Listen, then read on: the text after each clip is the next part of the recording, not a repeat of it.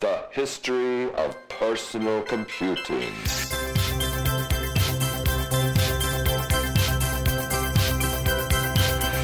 History of personal computing.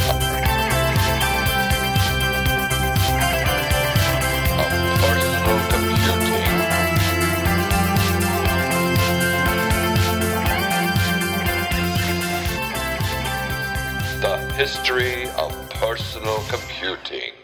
Hello, everyone. Welcome to show 47 of the History of Personal Computing eBay Edition podcast for Friday, September 16th. Our recent delay turned out to be a little bit longer than expected, but we're back. And on today's show, we begin our look at the third tier of personal computing, the handhelds. And how are you today, Jeff? Oh, I'm doing fine. Third tier. I don't know if I can reach that high. Yeah. Or how about pillar? You know, sometimes I thought back on that little thing. I kind of coined that phrase, the three tiers personal computing. I think pillars might have been better. What do you think? Should we change it right now? Museum look to it. The three put pillars. Everything on a little pillar. So just to educate anyone out there about what we mean by that is we kind of broken it down into the first tier or pillar of personal computing was established, of course, with the very first micros. Personal computers are distinguished totally different from all other computers in history because they had microprocessors. So the first tier was, of course, the desktop computer. Those were the first computers. And then we moved into the second tier when portable computing came on the scene, and we've covered the luggables, and then they became the laptops and notebook computers, what people refer to them these days. So then the third tier, it gets even more interesting, I think. So today we're covering the very beginning of that, which are the late 80s and early 90s. I think both of these are from the very late 80s, but what were called like palm top or handheld, and they're the DOS-based machines. Do you own any of those, or have you collected those? No, I don't. I wasn't a yuppie back then. I couldn't afford them. But have you ever had any come through your hands in collecting or anything like that? You're familiar with them, of course, though. Yes, I am, but I haven't. Yeah, believe it or not, I haven't had any interest. In collecting during those days because I was IBM. I was an Amiga person. Yeah. Who wants a portable IBM? I want a portable Amiga. I was hoping Commodore would come up with something, but they didn't. Well, they weren't really successful. Basically they kind of cost a lot. Did some stuff okay, but just weren't really practical for most people. I don't think they were like the two we're going to cover today. I don't know if we would call them failures, but they certainly weren't groundbreaking, blazing successes or anything. And it would take a long time as we go through this before what you'd call the third tier, the handheld or Poqet computer or whatever, could, anyway, we'll get to that, but where they could rival, a desktop or laptop. Yeah, and they would have run on NiCad batteries, which didn't do so well. Yeah. And, think about how long it took for the portable or laptop, we'll say, to finally rival, the desktop. So when did that sort of turn the corner? I want to say early 2000s, maybe mid 2000s, strongly, where laptop strongly, sales. But you started seeing a trend in mid to late 90s. Yeah, but we're now businesses would do it first. They would transition to laptops first. Yeah, I mean, at this point, there's no point execs. in buying a desktop. You have to have a really special reason to buy a desktop, where that was the opposite way around. I even left my typical laptop alone when I got my Surface tablet, and that's all I use anymore. Is your Surface? Yeah. I mean, I just literally stopped using my other laptop. Yeah. Except maybe to get a few files off of it, but I don't jump on it like I would have done with, if I went to just like a newer laptop compared to an older laptop, I would go back to it from time to time, but I just completely stopped using a laptop and going to this tablet. It just works for me.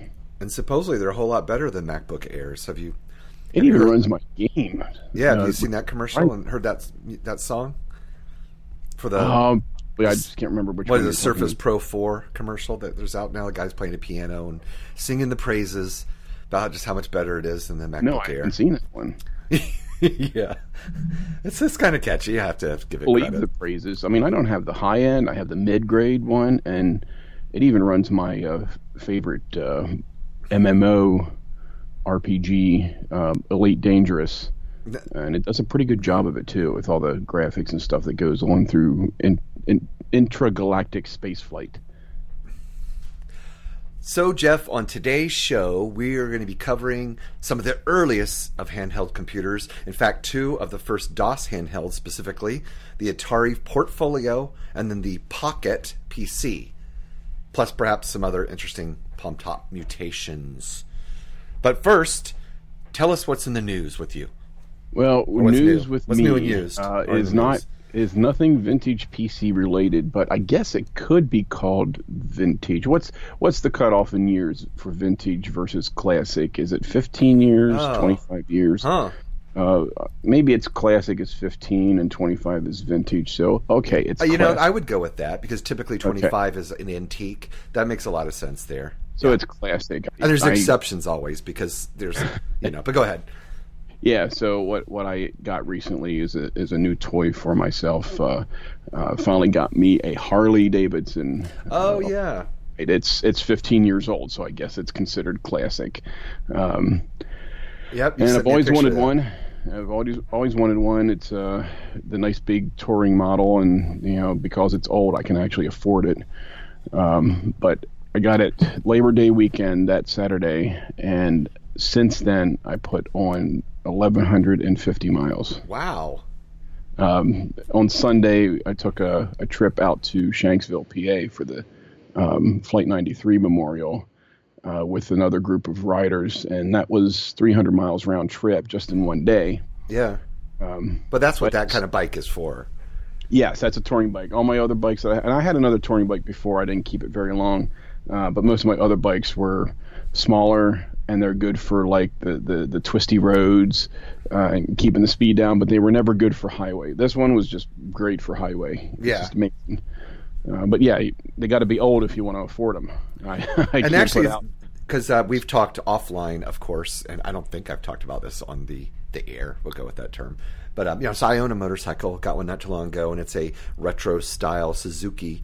It's a new one, but it looks like a 1970s, but it's only a 250. And we talked about this. So I have been on the highway for short distances, and basically I don't want to go on the highway at all with it. Yeah, it's just not good for that. My first motorcycle I got in 2002 was a 1980 Honda CM400. So already it's about 60-some% bigger than your 250. Yeah. And I didn't like that on the highway. Like at 55 mile an hour, it was like screaming. Yeah. And everybody was going past you at least 10 to 15 miles per hour faster. So it took me a while to get used to going on the highway. I mean, obviously, even the biggest motorcycle is much smaller and lighter than a car, but that's what you kind of need, a big, heavy motorcycle on the highway. Yeah, this one, powerful. 800 pounds unloaded, probably with an empty tank, and it's got a 1450cc engine, so it can move things around. And well, I'm sorry, how big was the engine? I was going to ask you that. 1450. Well, they call it an 88 cubic inch.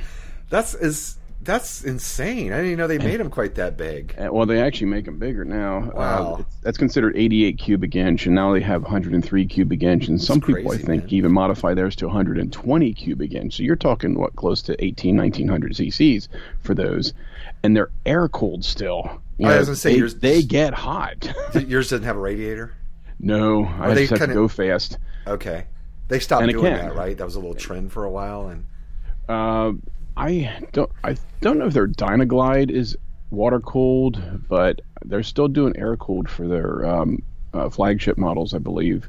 Unless the latest, greatest ones are doing water cooled. As far as I know, they're typically air cooled still. And we're going to get off this subject in a second, but so it's a Harley. And it's a pretty big one. So is it a hog? Would you call it? Would you refer to it as a Harley hog? It's a hog. Well, hog is sort just of a big Harley, right? Well, HOG stands for Harley Owners Group. Oh. So okay. I'm a hog now because I joined. I figure I'm going to keep this thing for a while. And now you're going to snub me because I drive a rice burner? Oh, absolutely. No, I'll still wave to you when you go by. If I can see you.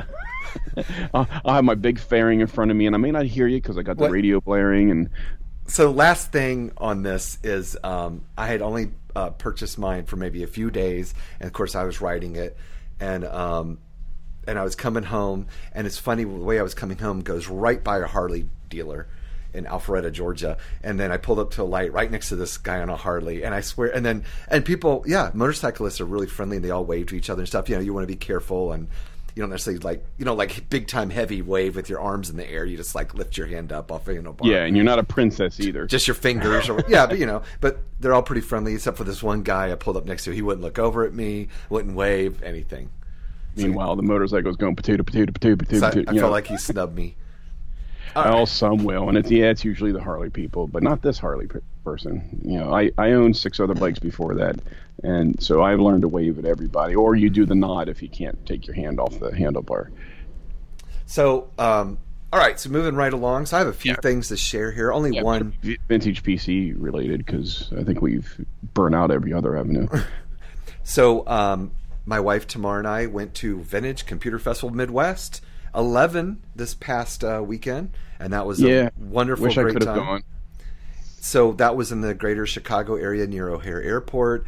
I'm not going to spend too much time talking about it. I put 2 links in the show notes. One is a link to the YouTube page, which they haven't started uploading presentations yet, and the other is to their page where they have postings from different people of pictures.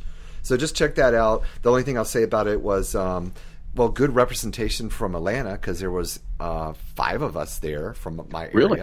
Yeah. So the Did president you all go separately, or so I went separately with my wife, and then Alan, the president of the Atlanta Historical Computing Society, and Flash, the vice president, and then Kyle, a member at large. They all rode together, and then Earl, who's also an officer of the group and a friend of his, they rode together.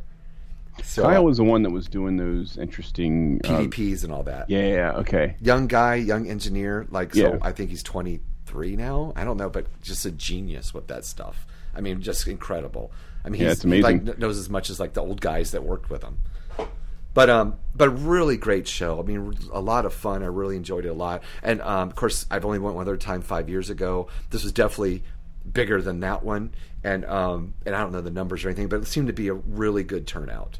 So and it seems to be laid back too, right? That's the thing. More laid back. Is that very laid back, and you're staying at the hotel that is the venue, and so you can kind of hang out late on Saturday, and people come and go, and it was nice. So I like that. That's the great stuff. Now, was the guy there selling? Last year, this guy was there. He starts any empty space on tables he sees, he throws his magazines. He comes and sells thousands of magazines. Was he there? No, I didn't see him. He was there last year, and he started encroaching on my table, and I was told he does that. He brings all these old magazines, and I wish he would have. He fills in any empty gaps that are on tables, that are near him. So it's almost like you have to set your stuff up first. Well, and I was fortunate because I did take some stuff to sell, and I didn't reserve anything, and I lucked out and got a half a table, which worked out just right. And so I actually had a table as a vendor with a half a table the whole time, and I sold almost all the stuff I wanted to sell, which was great. It helped finance the whole trip. And you got half a square table, right? 4 feet, half an 8-foot table. Yeah, I was right next to Randy Kindig.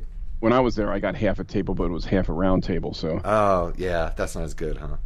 Nope. All right, so check out those links. Plus, our buddy Evan Koblitz, who is not totally sure the title. I'm going to say president, or he's the founder of the Vintage Computer Festival East, and it's the Vintage Computer Federation now. But he's also a book author, and so he wanted us to mention his book since it's about. I'll just give you the title. From the Abacus to Smartphone, the Evolution of Mobile and Portable Computers. So there's a link directly to his site for that, where you can buy it and check it out and so on. So that is on topic. And so lastly, in the news section, I just got this done before we started recording. So put out 2 podcasts in one day, man. But while I was at the show, I interviewed a gentleman named Josh, hard name, Bensadin. It's not that hard, but anyway, I trip up over it. And Jeff, I got the coolest thing from him. What'd you get? And I traded him some stuff, partly to acquire and stuff. Well, and it's a listed interview, and I'll tell you a lot more about it. It's a combination of something he made and another gentleman made, but it's an MSI reproduction. And cool. So just real quickly, I'll say that it's a so it's not a work-alike like an emulator. It's a real. It's all practical purposes, it's a real 8080 Intel based MSI, but it's on the S100 to scale, right? True S100 bus. No, it's not to scale, so it's about 60% upscale, but it has a front panel board, and it's got the little switches and the lights and everything, and there's pictures in the interview page. So I'm looking at it here. So it just sits into an S100 bus, and then is that cool? That so basically, cool. You could buy and make that front panel and stick it in an existing S100, a real one, or say a reproduction one with the bus. And then Josh actually made the JAIR 8080 board, it's called, and we discussed this in the interview. And you can take that and stick it in an old S100 computer, Altair, MSI, whatever, and use it as your processor. Plus, use it to troubleshoot the machine. And then it's got SD card, and it's just great. So it's a perfect sort of combination of old and new, and so check that out. I think it's a really good interview, and the S100 community is really sort of a lot of exciting stuff going on there. Yeah, it looks neat. I like that repro. So if this would have happened, I don't know why I was in town. It's just I had a chance to meet him in person and get this and sit down with him in person. So I did the interview on my own, or of course we would have done it together. But I realized this is like the first interview I've just done for Classic Computing in a real long time, so it was kind of nice. Oh no, you were there. You need to get it done. Releasing it on my brand, if you will. Oh, while you were there, did you go to the first night pizza thing? No, we did not pull until like 9:30, something like 9 maybe, I guess. So we got there and just put our stuff in the room, and then hung out some downstairs with everybody and checked it out, and I was able to grab the half the table, so that worked out.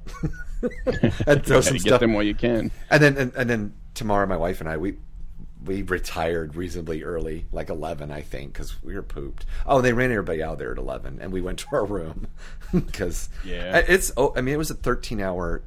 Not pure. Obviously, we'd stop and get gas and eat and stuff, but it was a 13-hour trip each way. So I think it was just slightly under 700 miles. That's a pretty long haul. I generally would not drive that much in one day. And then of course we turned around and did it again on Monday. But it was worth it. It was fun. She had a good time too. Oh, and we drove into downtown Chicago and saw the it's not called this anymore, the Sears Tower. I tried to avoid that when I was there. I didn't want to get Yeah, well, it was Sunday night we did that, so it wasn't bad. The traffic and stuff. All right, so moving along. Go back and go see Jason's amazing collection sometime. Yep. Well, maybe next year. I'm hoping. I think maybe we'll go back next year. Jenga tower of K-Pros. I got to say, it's one of my favorite shows. Now, I mean, this is it's nice. It's laid back, and a lot of people can make it there because it's mutually inconvenient for a lot of people. So they don't have to go clear across country. They can go sort of to the middle of the country, and you get representation from areas that you don't normally interact with. So our podcast is where we take an informal look at personal computing history through the lens of eBay auctions. It's sort of like Antiques Roadshow, but all about antique personal computers. On today's show, we begin our coverage of the first phase of handhelds, the DOS handheld computers. So take it, Jeff. Okay, I'll start with the Atari Portfolio. The Atari Portfolio is an IBM PC-compatible palm top and was released by the Atari Corporation in June 1989, making it the world's first palm top computer. DIP, or how do they pronounce that? DIP Research? Probably. Or what it is? Yeah, one of the two. Oh, what the heck. It's spelled DIP, all caps, so I'll just call it DIP Research Limited. Makes it easier. Yep. The scientists at DIP Research. And they have a sign that because it's dip ahead, right? Watch out for dip. DIP Research Limited, based in Guildford, Surrey, UK, released a product in the UK called the DIP Pocket PC in 1989. Okay, DIP Pocket PC 1989. You get these juveniles laughing in the background. Soon after its release, DIP licensed this product to Atari for sale as the Portfolio in the UK and the US. And we have a link to the source of all knowledge for that. Yep. Yeah, the source of all knowledge. I didn't realize that. Oh wait, I thought Atari made that themselves, but obviously not. Well, I guess Atari's doing things like Radio Shack did. They just rebrand stuff, call it their own. Yeah. So also then there's the Poqet PC. Excuse me, so not to be confused with the DIP Pocket PC, because it's spelled Poqet Poqet is a company PC, is a very small portable IBM PC compatible computer introduced in 1989 by Poqet Computer Corporation with a price of $2,000. That's a lot of money in 1989. That is, yeah. Whew. To do very minimal specific stuff, I guess. The computer was discontinued after Fujitsu Limited bought Poqet Computer Corporation. It was the first sub-notebook form factor IBM PC compatible computer that ran MS-DOS. Now, that's interesting that Wikipedia entry is saying that, because didn't the Atari Portfolio one just say it was the first? You'd think so. And it's saying Palm Top while they're saying sub-notebook. I guess, what's the cutoff? Maybe the Portfolio ran the DIP operating system 2.1 DIP-DOS. Oh, so technically which it is wasn't mostly true. Compatible to IBM DOS, but it's 2.11, but it had DOS 2.0 functionality, lacking in some internal data structures, more compatible with DOS 3.0. So it's almost like a hybrid. Oh, and also the Poqet PC is 8.8 inches wide, so that's significantly bigger, isn't it? I'm looking to see how big.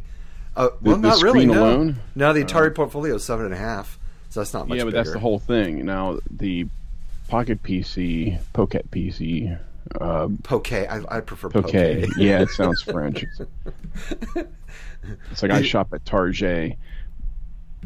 I like that, though. Have you ever seen one of these in real life, the Poqet PC? I haven't seen either one of them in real life. It's just something about the keyboard where if you look at zoom in on the picture, you open it up and it's like the keys are sitting in like a tray.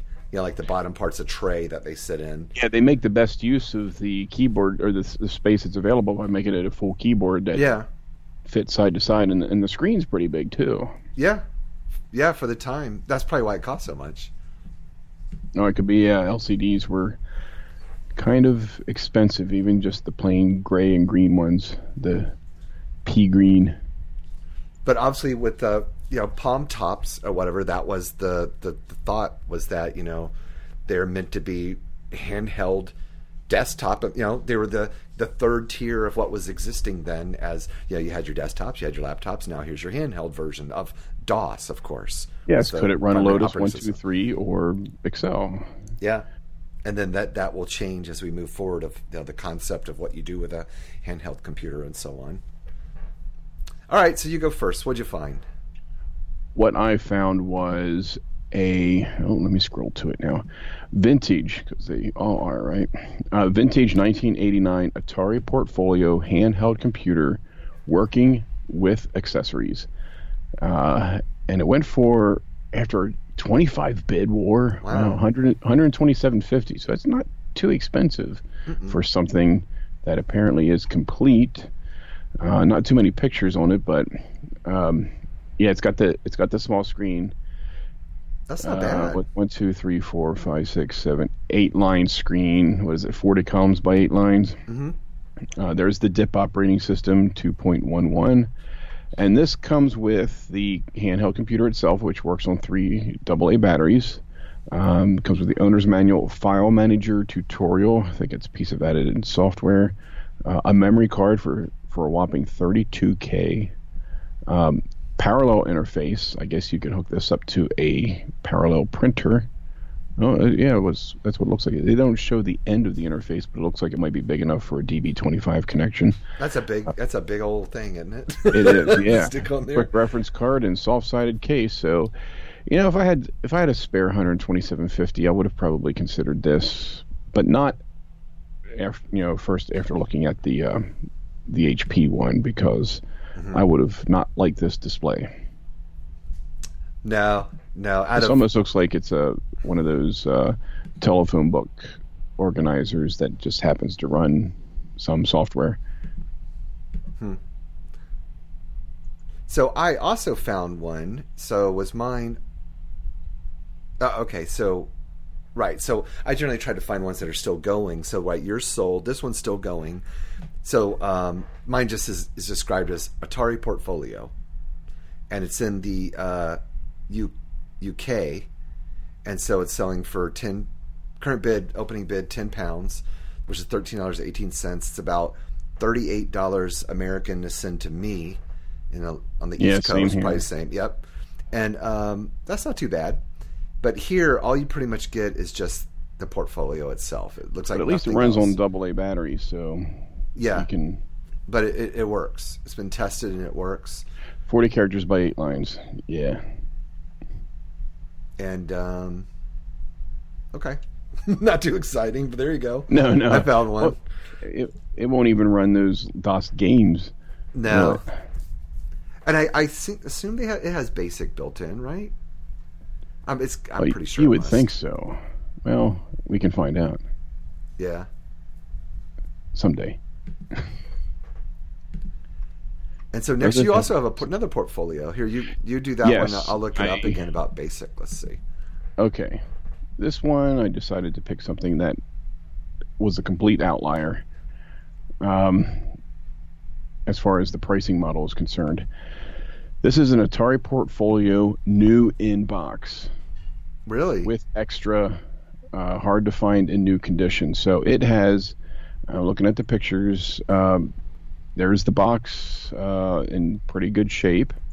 It's in its plastic wrap and inside the foam and taped shut. Now, it could have been used. The paperwork is also packed in with the foam. It's a little yellowed on the edges. I don't know if that's due to time. Well, it was taken out because it's showing here working, but it looks very clean. Very, very clean. And comes with DOS Utilities cartridge. It's like a little memory card cartridge. And the electronic organizer, quick reference guide, and 128K memory card. So all that together went for $450, Wow. just rounding up a penny. Oh, it was sold by Video Games Museum. Wow. Yeah, $450, and somebody actually bought it. Oh, in Puerto Rico. Is that where they? Yeah. And I'm looking. Okay. It's only $19 to ship it. That's pretty reasonable. Yeah, they're still considered U.S. as far as shipping. So Pristine. Oh yeah, look at that, man. That thing looks nice. I have to admit, it looks really good, really clean. It does look brand new. Oh, and they even describe it here. The Portfolio is almost the exact same size as a VHS VCR tape. So think about that. Yeah. I have a I have a few VHS tapes near me. So yeah, that's actually pretty sizable, by today's standards, of course. But it has substance. So I figure if you're going to pay that kind of money, whatever it costs brand new, you want something that's, you didn't want anything small back then. You wanted value for your money, so you wanted as much plastic and stuff that you can get your hands on. Anyway, did you find out if this thing runs BASIC? No, I'm over at the. Whoops, or did I accidentally click it away? Here it is. I'm over at the oldcomputers.net, which is a good resource. Some good pictures and information here, but I don't see, I don't see anything about it. So maybe you give it a shot, see what you can find. I can't seem to find anything about it while I move on. One thing that the Atari Portfolio apparently is good at is hacking ATMs, at least according to the movie Terminator 2 Judgment Day, when John Connor used one with ribbon cable to take money out of an ATM. I remember that now. So maybe that's why a brand new one sold for $450. That movie's not dated at all. Not at all. No. Neither is Hackers. Boy, try to watch that now. Oh gosh, I laugh. Was every it time. like 96? Yeah, I was laughing when I first saw it in '98. It was just, it's just so corny. It's like watching Sharknado. Yeah. It's fun, but you just can't take it seriously. So I found. All right, so moving on. The next one is I could not find one of these. Is for sale. So this one's sold. This is a vintage Poqet PC handheld computer model PQ0164. It's sold out of Action, Massachusetts. Action. And for $135.85 after 7 bids. Am I looking at the same one? I hope so. Let's see. Is that? Yeah. Okay, hang on. Am I in the right one? Yeah. Oh, because next you have a Poqet PC too. Let's see. That's it. Okay. Okay, so it's the right one. So yep. So after 7 bids, and this one, looking at the pictures, I mean, it comes in a little case and like 4 little manuals or whatever. I mean, it generally looks like it's okay. Duplicate picture there. It doesn't give any pictures of like the top of the case, the bottom of the case. Looks like it's been tossed around a little bit. That's what, to me, it looks a little rough. Like, looks slightly bent, but not terrible. It says, a working handheld computer in excellent condition. Okay. Original case showing some signs of wear. 2 512K RAM cards included. Those are big RAM cards for that.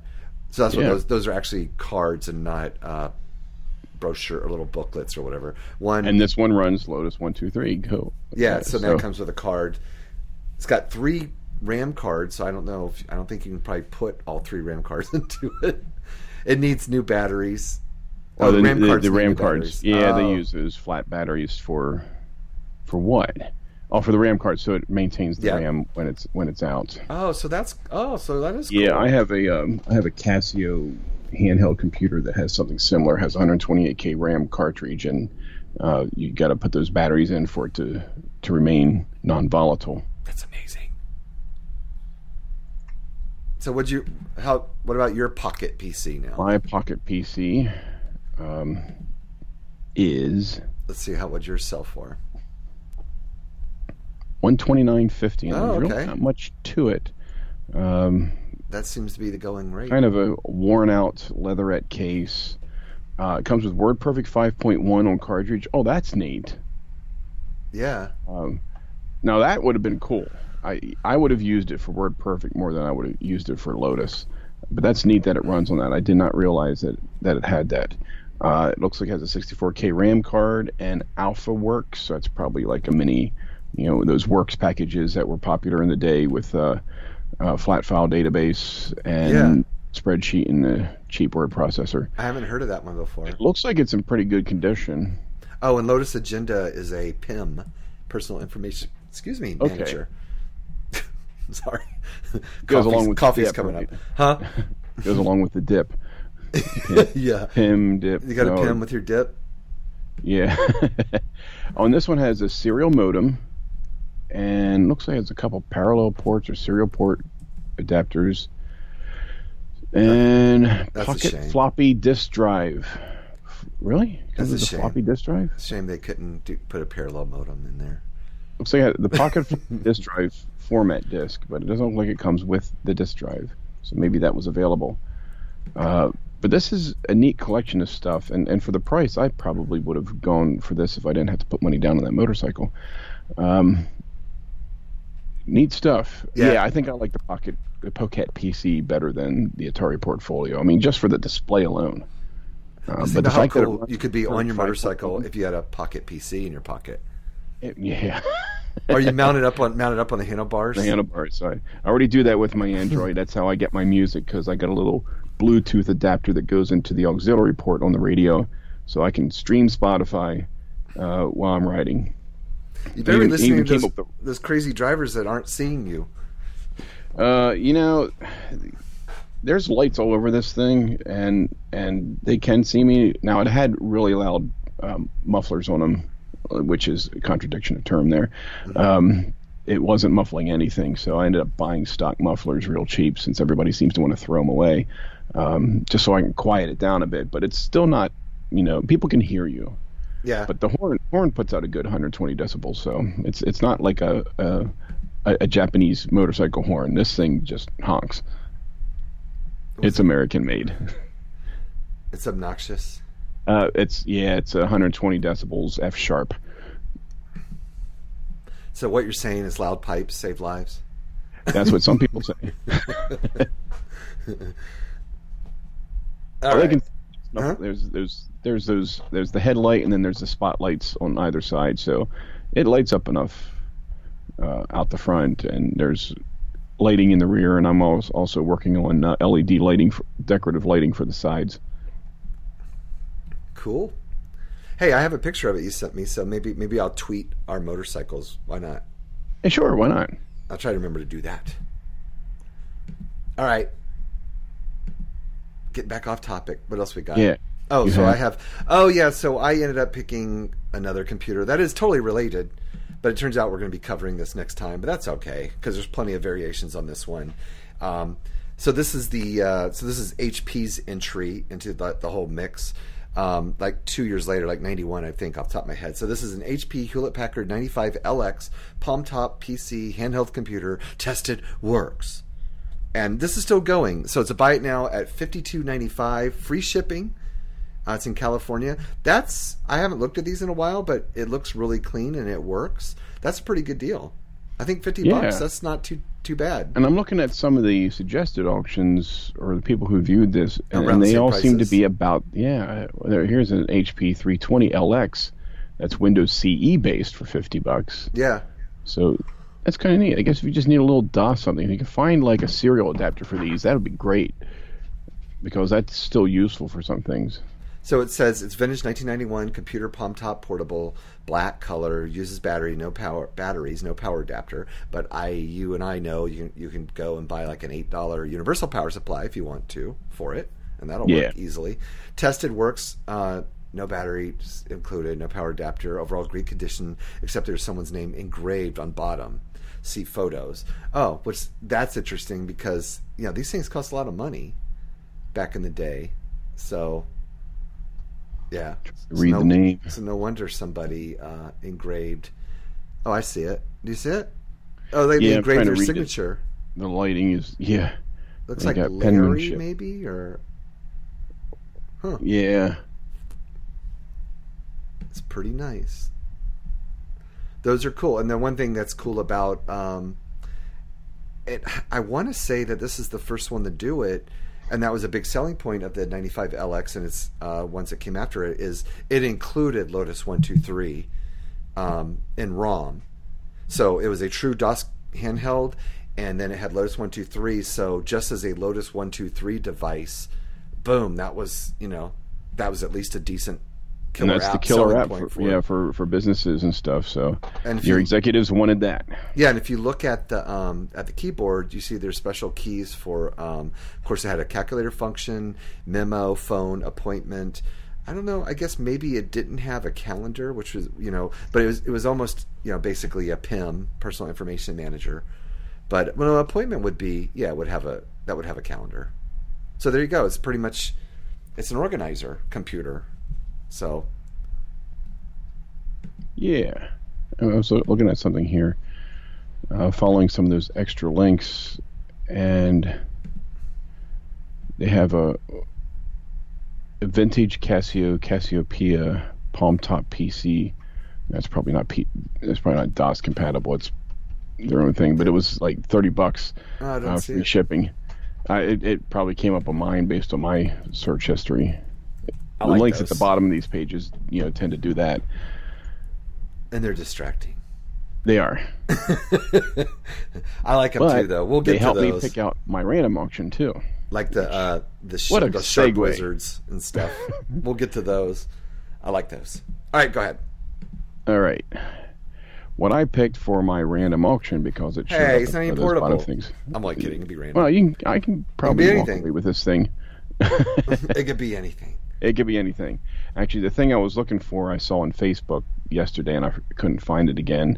There was some rare item that apparently never shows up on eBay that happened to be on eBay, but I don't know what it is. But I saw this, and I heard about these, and I don't think I ever saw one, especially for auction. But I just figured out what the deal is. Okay. With the B key keyboard upgrade. So the Atari 400 computer, if you subscribe to our show, you would have heard that it has a flat membrane keyboard, which is awkward to use unless you're transitioning from a Timex Sinclair ZX 80 or 81. Or no, that would be Sinclair ZX 80 or 81, Timex Sinclair 1000. But for everybody else who actually likes real keys, they made a keyboard upgrade for the Atari 400, which would give it full stroke keys.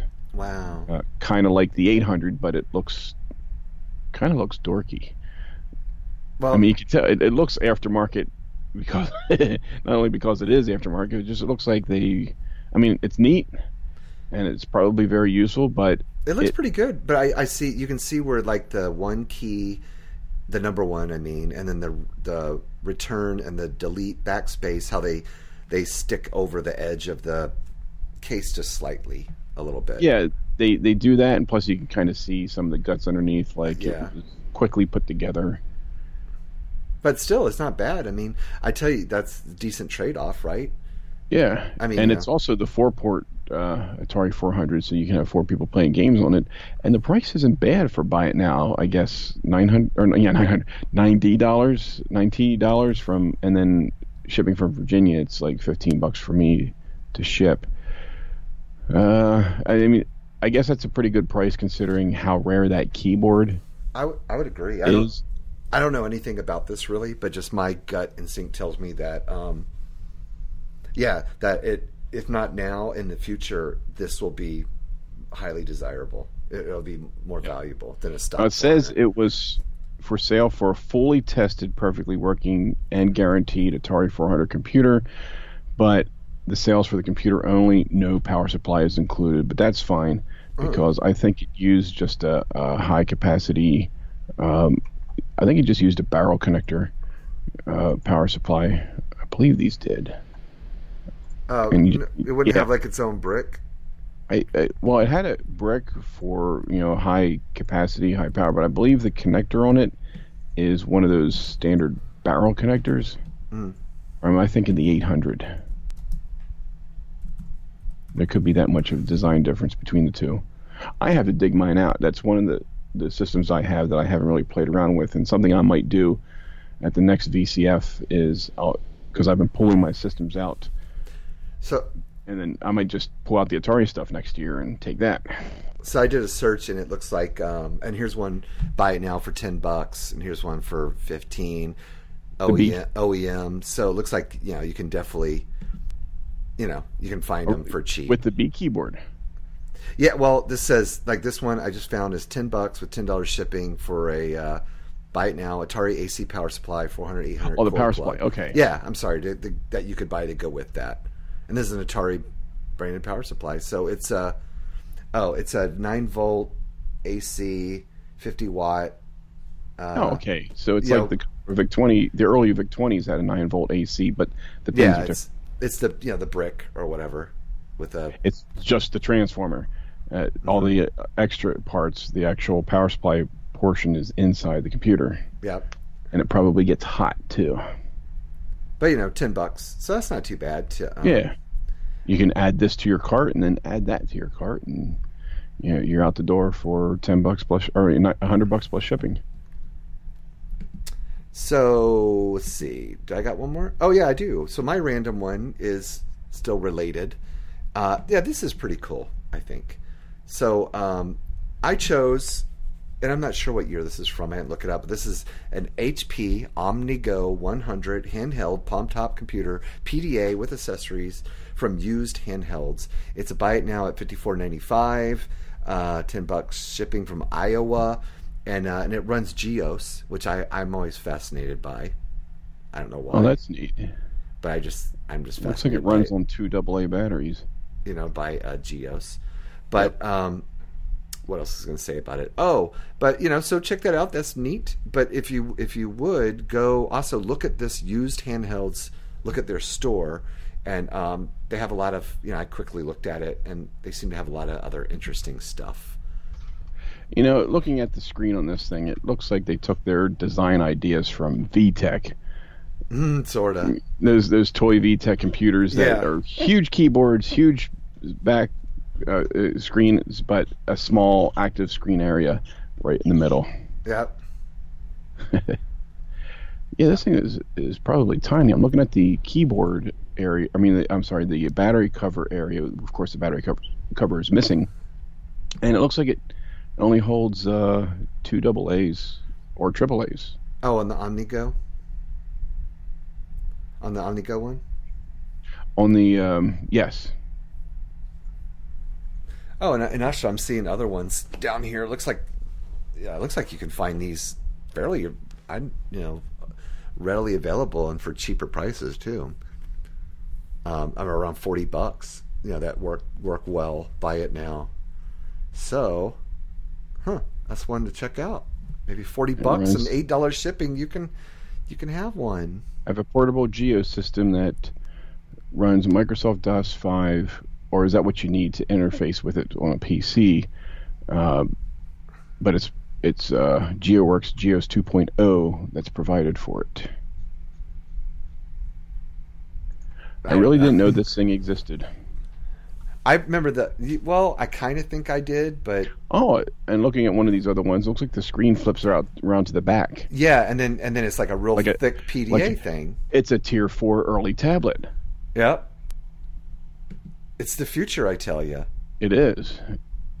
Here today at affordable prices. Get it while you get it while you can. I think you should get it. Yeah, here's another one. Buy it now, $33.97 for $3.95. I'm looking at the same one. Yeah, that's neat. From Riverside, New Jersey. Hey, is Evan selling that? I don't know. Works. No stylus pen. Oh no, you don't want that. Oh, is that the trick? Okay. You don't want no stylus pen. Anyway, check that out. But you know what? It's neat stuff. These kind of things are still seller refurbished. What does that mean? They took it apart and cleaned it up? Yeah, they cleaned it. Oh no, this is a $42 one that's seller refurbished. He cleaned it. Yep. So now, values. What do you think? So with the Atari portfolios, I think 100 to 125 or to 130. Yeah, and I would say they're probably some of the more unless it's new in box, then you're talking 450. In demand ones because of their significant and being early ones. They're kind of the portfolio definitely. If you want something that started a trend, or if you want to try to hack an ATM like they show in the movies. Yeah, or you're a big fan of that movie. Yeah, they're good looking. I mean, I think just they have like a more unique style of how they look, which looks cool. So I agree with you. I think I bet you could watch auctions. You could probably pick one up for around $100. So I'm gonna say between $90 to $120 is the range. And $100, like anything, if you're patient and you watch more carefully, you can probably nab one for cheaper, maybe $90, $100. Oh, absolutely. But if you want some practical use out of a handheld DOS machine, the Poqet PC seems to be the best one out of these two. Yeah. And there you're talking 100, 130, maybe a little bit more depending on if it comes with accessories. And all the ones we saw pretty much did have accessories, didn't they? Yeah, I guess it was pretty good. Common to get maybe a serial port interface or some extra RAM or at least a program card. But I'd love to find one of these with the WordPerfect 5.1. That was my thing. But they were expensive, so I think people that bought them, they took generally, I'm assuming here, took good care of them, and they bought things for them because they really tried to make use of their investment, versus just yes, and they depreciated quite quickly and deeply to go from $2,000 back in their early days, which may, just off the top of my head, let's just assume it was worth $3,000, at today's prices. They provided deep hurting to your wallet. They do, but hey, you can look cool with it. And that's what counts. Oh, and then we already sort of talked about Atari and OmniGo values. Yeah. So some feedback is nothing really. We said, right? You didn't really find anything on Facebook. No, I think people were enjoying their summer. Mm-hmm. And just our stuff that we shared, nothing really coming back. Oh, we did have a little bit of Twitter feedback, but it was just today from our buddy, the TRCD Trash Talk podcast. Yes. And basically because we tweeted earlier that, trying to get back to it. Sorry for the delays, but we're recording a new show tonight. We'll get it published tonight too. All about two of the first DOS handhelds, and basically TRS-80 Trash Talk, known for the trash talking, said record, edit, and publish on the same night. That's crazy talk. It is crazy talk. But no, that's what responsible podcasts do. TRS-80 Trash Talk. Trash talking us. They're challenging us. Because not only do we care, we deliver something you wouldn't know anything about. Trash talk, the trash talk. Yep. Yeah. Did I tell you I saw them at the show? Oh, you did? Yeah, and I okay. I challenged them there, pushed them down. Oh, No, I'm only he's kidding. making Did I enemy- see it? Did I see? I think I did. Well, Randy Kindig, he was there. Yeah. So he's part of that. I'm trying to think now. Who is it? Is Randy Kindig in? Now that we're talking about it. Oh, okay. So Peter Satinsky. Oh, so it's a few guys. Peter Bartlett and Ian Maverick. I'm way behind on podcasts. So I have listened to the TRC Trash Talk, but I'll admit it's been a while. Yeah, they're on my list. It's I need just to they seem to get listen pushed some more. by with all the antic interviews. I've been I've been into some YouTube video or vlogs lately. I've been enjoying, so I've been kind of spending time doing that, not listening to podcasts. So I'm bad.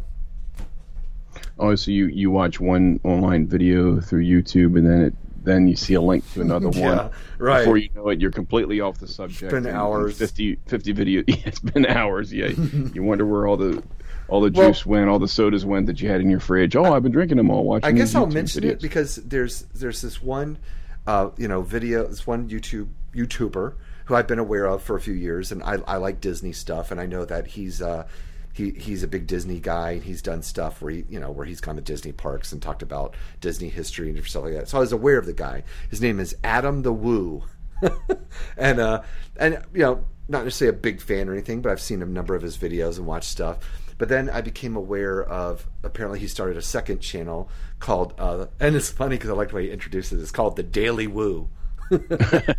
And so it's every day, and it's usually like 8-10 minutes. And he travels all over the place, and I'm just fascinated by just checking out all these different places. And it's so funny. Well, okay. And then through him, I discovered him and this other guy got together, and this other guy's called the Carpetbagger. And then he travels all around southeastern United States. And then I was watching a bunch of his stuff. And he recently went to, well, not that recently, but recent enough where I saw this before our trip. And he went to, darn it, I'm trying to think. It's called Funtown Mountain, which is in Kentucky.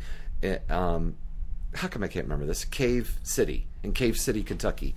And when we were driving to Chicago, we actually went right off the highway of that place, and I thought I noticed it. And then on the way back, I saw a sign for Cave City, Kentucky. And so we pulled over, and I took a few pictures of that Funtown Mountain that he was talking about. It's now it went out of business, and there's a whole interesting bit of drama and story about it. And it was just so weird to have watched this and then be right there. Americana, yeah, and it's amazing. Yeah, so the Carpetbagger, but also Adam the Woo, they also like a lot of the the classic roadside attractions and all that kind of stuff. And Route 66 stuff, right? Yeah, but of course there's plenty of that all up and down, Highway 95 and I-10 and all kinds of. Yeah, when I went out to Kansas highways. City, I drove by the world's largest golf tee.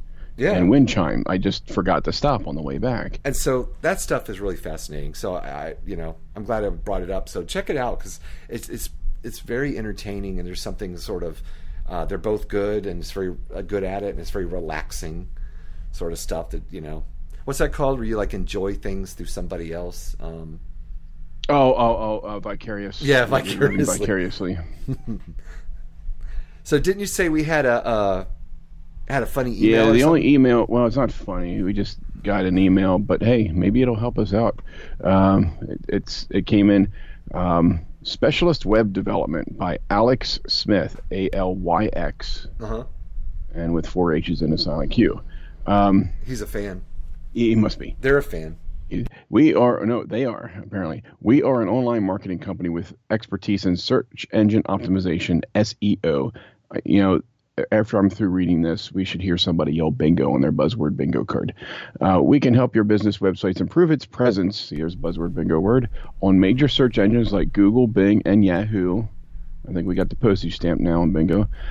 Based on the research we conducted on your website, so somebody came to our website, we have created an SEO audit report that marks the areas where you need to focus on. Good. I did not know we had problems. Well, yeah, it is good. This report will give you a detailed version of what modifications need to be implemented on your website to make it appear on the first page of search engines. In other words, Google's top 10. Wow. That's so nice that they did that. Yeah.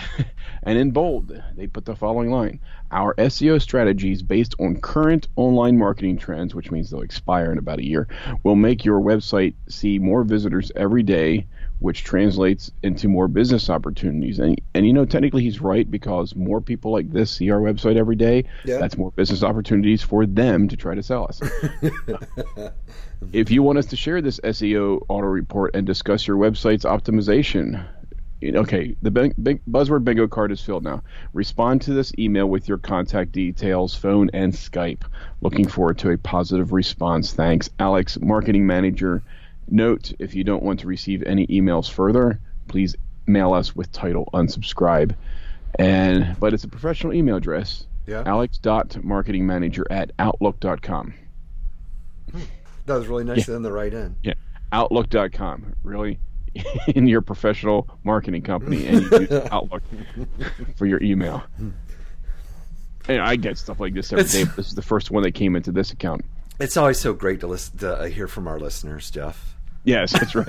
Even if they want to try to sell us search engine optimization. I don't begrudge our listeners for trying to make a quick buck, as long as they listen. That's what really counts. Other than that, we just got the normal feedback from from like Twitter that says so and so liked one of our tweets, so and so retweeted one of our tweets, so and so is following us. Very nice. And a few bits about Kansas Fest tweeting, recalling 1995. There's apparently a yearbook from 1995 on computing. Okay. Kansas Fest 1995, the DYI K-Fest. Okay, so somebody has video here. Well, anybody following Kansas Fest on Twitter will probably see that. But still, we get the emails because we have a Twitter account and people follow us, so we get notifications. We're watching. Very nice. That's about it. All right. Well, so I just want to mention the interview I did again. So everybody have a listen to it, because I think it's really interesting stuff, and great conversation with Josh. And you listen too, Jeff. I do when I eventually get through all the antique interviews, I might actually hear them. You should send them the link to that Atari 400. I should. Yeah, that'd be interesting. They may not be a big deal to them. I don't know. I'm kind of fascinated by it. I need an Atari 400 or 800. I've never had one. I don't think I've never done anything with 8-bit Atari. That's kind of a shame. I should look into that. If I had some money, I would buy it. I would buy that one. Actually, the reason why I never had one until I started collecting them is, and actually, it's an Atari 400 that started me collecting vintage computers. I didn't get one when I was younger because they were so expensive. I went Commodore line because VIC-20 was real cheap. Yeah. But back in 1992, 3, I was doing field service work, and for businesses, but occasionally we would get people just calling in, private individuals, and I went to fix somebody's PC, and they had a closet full of Atari 400 stuff, and they just gave it to me. I said, okay, I'll take it. Don't know what I'll do with it, but I'll take it. And I still have that stuff to this day. It happens. It does happen. But back then, no eBay, no nothing. It was junk. To continue this, I have 2 Apple IIe's now, which is kind of interesting. And maybe and the group AHCS is meeting this Saturday. Maybe I'll say someone would like to trade an Atari system for an Apple system. Oh, there you go. They'll probably get the better end of the deal. Oh yeah, because it's more valuable. But then you'll get an Atari. Go for the 800. I need a really good Atari. Hold your ground on the 800. Or like an XL, a later one. Well, yeah, okay, yeah, you can do that too. Randy Kindig had a really nice Atari. If you just want the Atari platform, then yeah, go for the highest you can. See if somebody will give you a 1400 XL. Oh. Yeah, you'll never get it for an Apple IIe. So show 48 will be released on Friday, September 30th. That's right. It's our metric numbering system. And it will be our second episode covering the third tier of personal computing, where we'll be covering 2 more DOS Palm Tops, the HP 95LX and it's kind. And then the Zeos Pocket PC. That was a popular term, Pocket PC, huh? Yes. Now we'll see. We'll see if we can find any of those online. I don't know. You can find all of our show notes at historyofpersonalcomputing.com. Please send us feedback to feedback@historyofpersonalcomputing.com. Or you can tweet us, or you can talk to us on Facebook. To the heck with Google Plus. I don't know. I don't do anything on Google Plus. So, but yeah, go ahead. And meet us in person on our world tour. No. And you know what? Tell someone about us. Help spread the word. Leave us a review on iTunes. Does anyone do that anymore? You can go to our website for the show notes, which includes our Facebook page and Twitter, and also a link to the Vintage Computer Forum, which, as far as I know, is pretty much the most active, general vintage computing forum around. And I kind of go there more often and regularly these days. And I see it growing and growing, and it's well organized and segmented at the same time, because you can pick your region. I can go to the Mid-Atlantic section and connect with Mid-Atlantic people. Who wants to do that, though? Yeah, really. All we get here is 4 seasons and lots of rain. And so that's going to be it for this episode. Remember, caveat emptor, let the buyer beware, and always fully research all of your purchases and sellers first before buying on eBay. Just ask for our advice, and we can help you. Good ideas. So see you next time. See ya. This one's got detachable keys. It comes with a pen so you can write as you please. This Mac doesn't have any of that. It's less useful, like a hat for your cat. Surface has touch and a beautiful screen. You can see things like they've never been seen. This Mac doesn't quite compare. It's slower, heavy, and a bit square. Fold it in half. Hello when you start. Lighter than air, you can doodle a heart. Yes, it's plain to see the Surface Pro 4 is made for me.